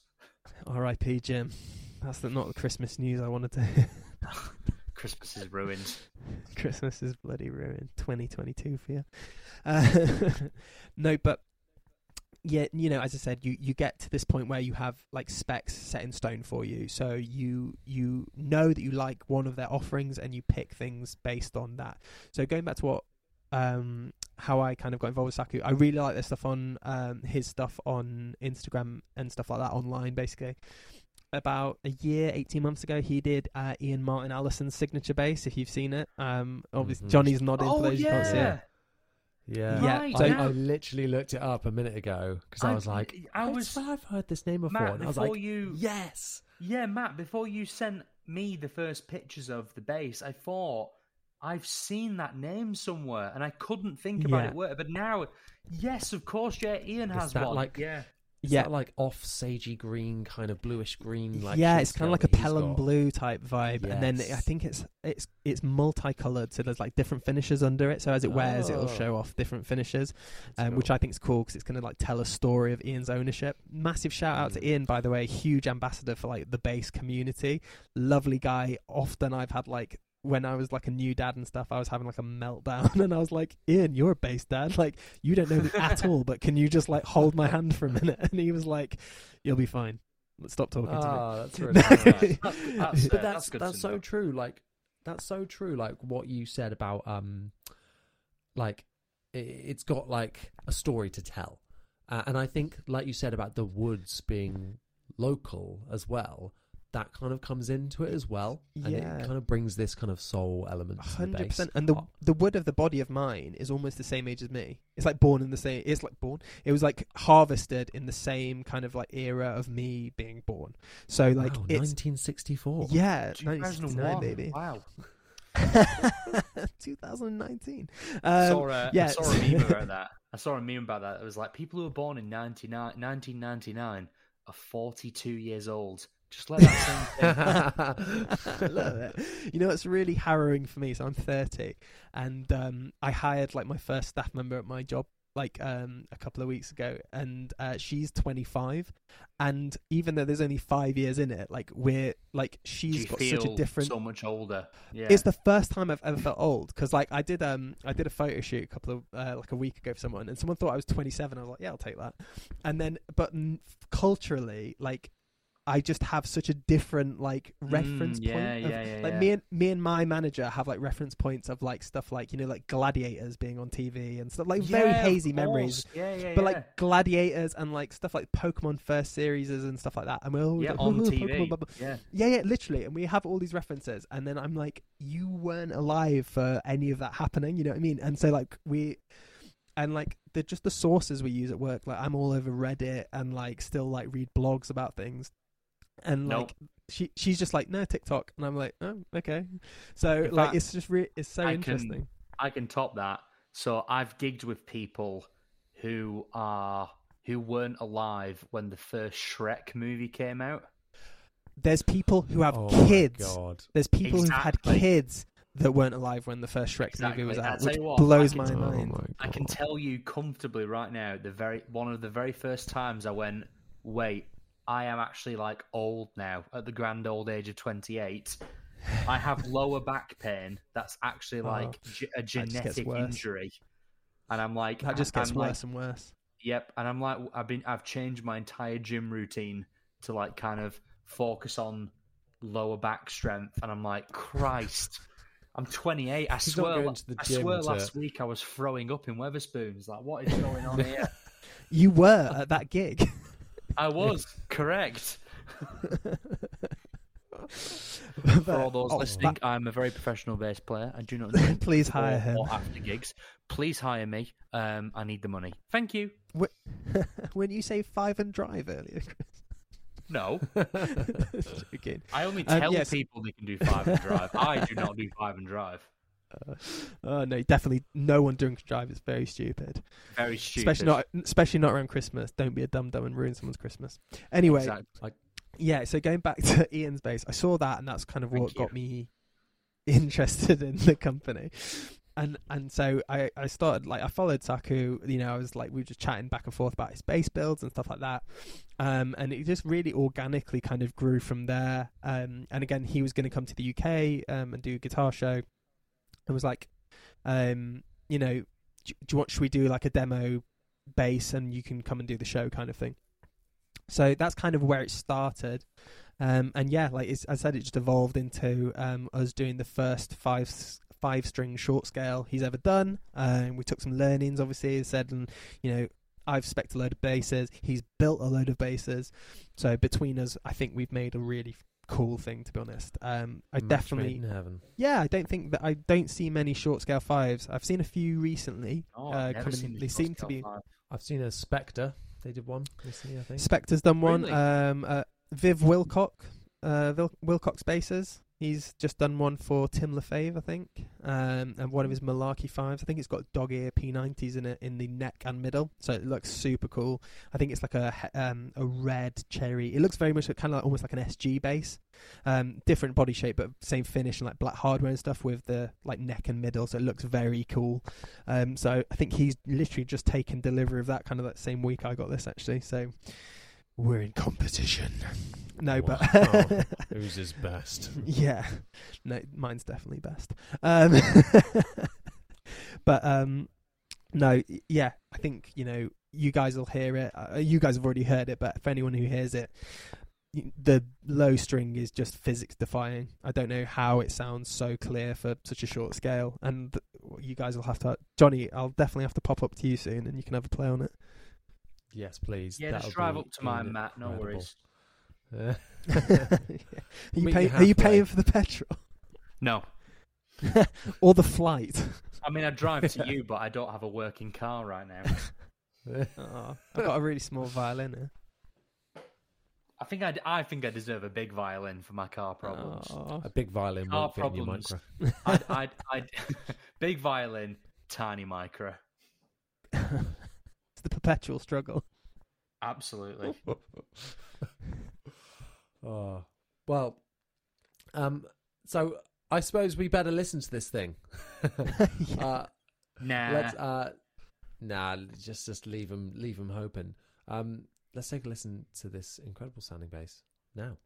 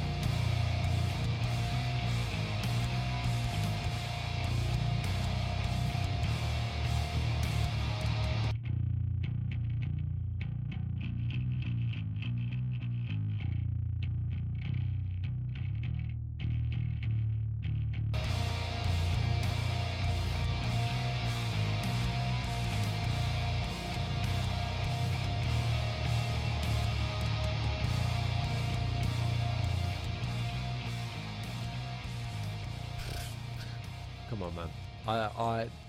I love it. Going from clean to dirty as well. I see what you mean about taking that high end out. And it's not a sound. When you were describing it, I was like, I don't know why I would want that for like metal or like heavier music. I don't know why I'd want that. Or like I kind of like that, like the high end, but it works so well. It sounds so good in that mix. Yeah, thank you so much. I think for me, it's certainly for Whalebone stuff, it's very kind of like wall of sound vibes, and Doom and Stoner stuff is very much that kind of genre anyway. Like it's like low, slow, baby, give me a ton of fuzz, or like, drive. Don't accent much of the top end. And to be honest, the guitars are so mid-rangey anyway that generally I kind of leave them to it. So yeah, it's that kind of thing of like a wall of sound. And also like with a lot of the metal stuff that I play anyway, I always scoop all the mids out of it anyway. Like I'm so like, scoop all your mids completely, max your filters so that you're not getting any of that, and all you're getting is like a nice clean low end and maybe sometimes a bit of treble on top. In this instance, I'm just trying to keep it like quite a clear low, which again is strange to say that you're going to go for a short scale, but because you get such a powerful fundamental and not as much of an overtone, it's almost like you get more of like a punch from it.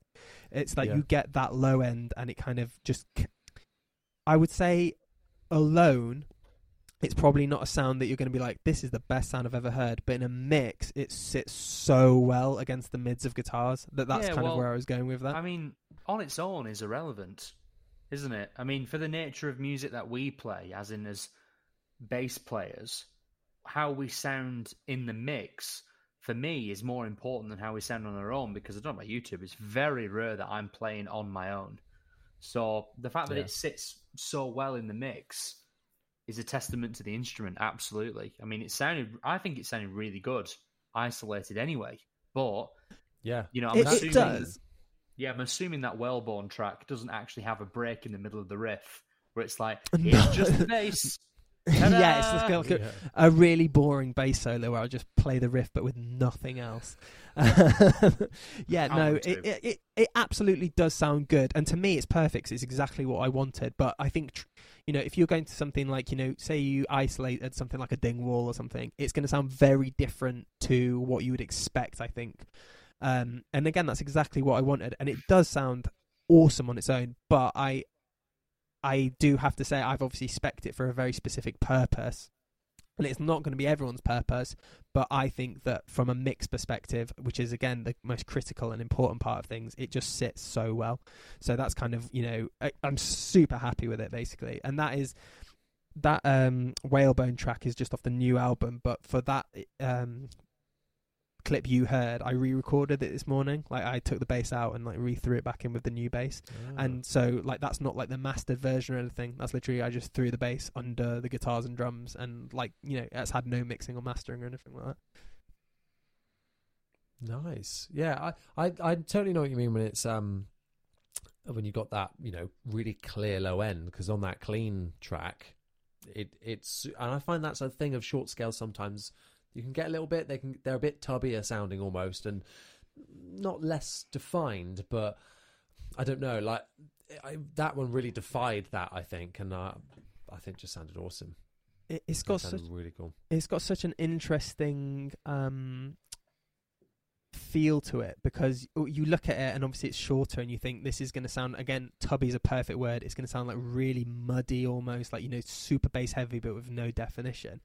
But especially with those Thunderbirds as well. It's so strange. Like, I made it like almost to be, again, very dark sounding bass, but because of the pickup placement where it's in the middle and the bridge, it really kind of helps retain the clarity. And that's one of the reasons that I didn't opt to go for the neck, because I do think the neck on a short scale would probably have been too much.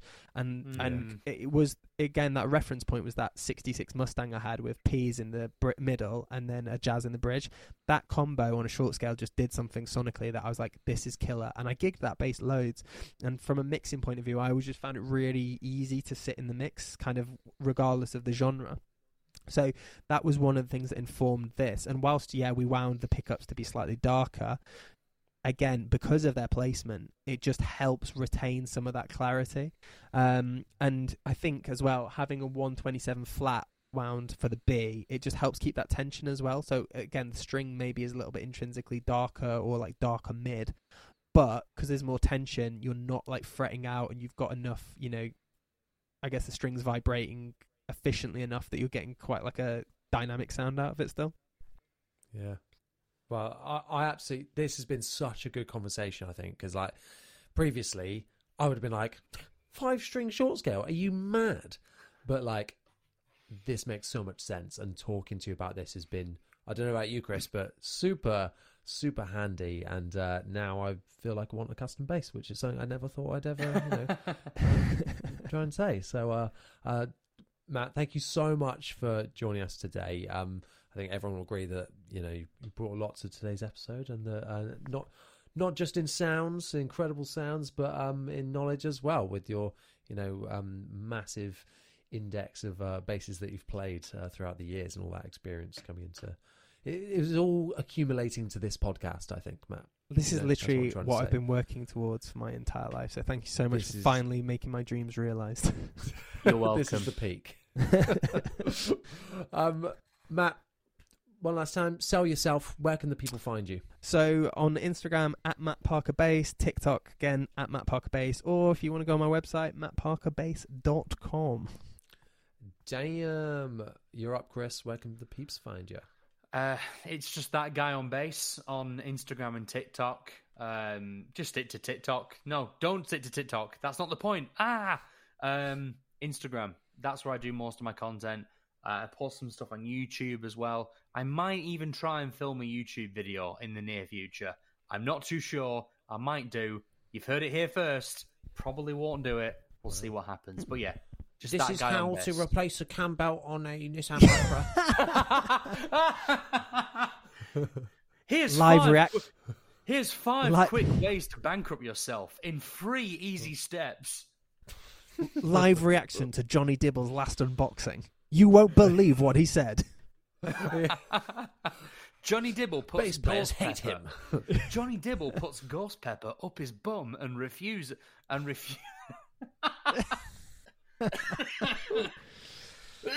one for the bank.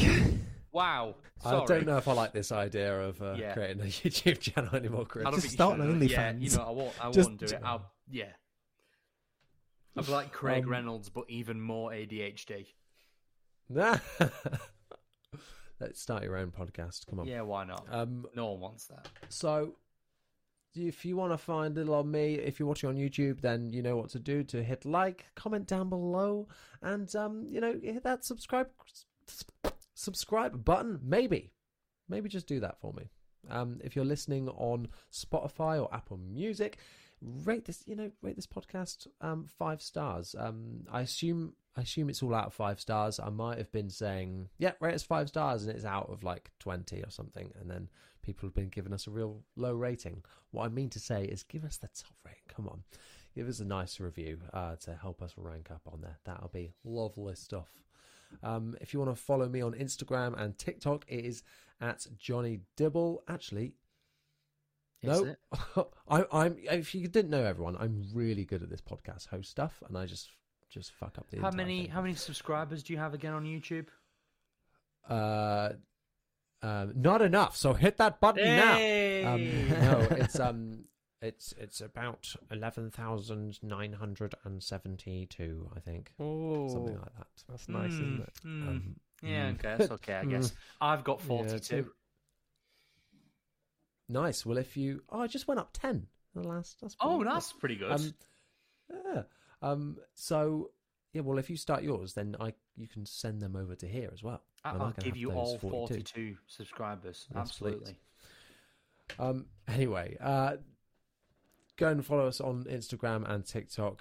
For Instagram, that is where you can submit your questions to this podcast. So make sure you're following, and make sure that you look out for my stories each week where I post, where you can submit your questions for this. So once again, everybody, thank you so much for listening, and we'll see you next time.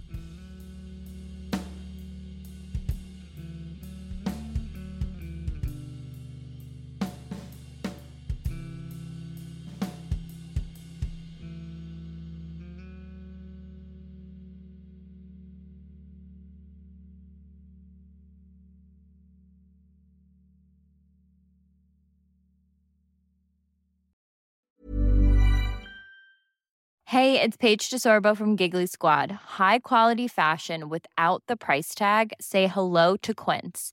I'm snagging high-end essentials like cozy cashmere sweaters, sleek leather jackets, fine jewelry, and so much more. With Quince being 50 to 80% less than similar brands.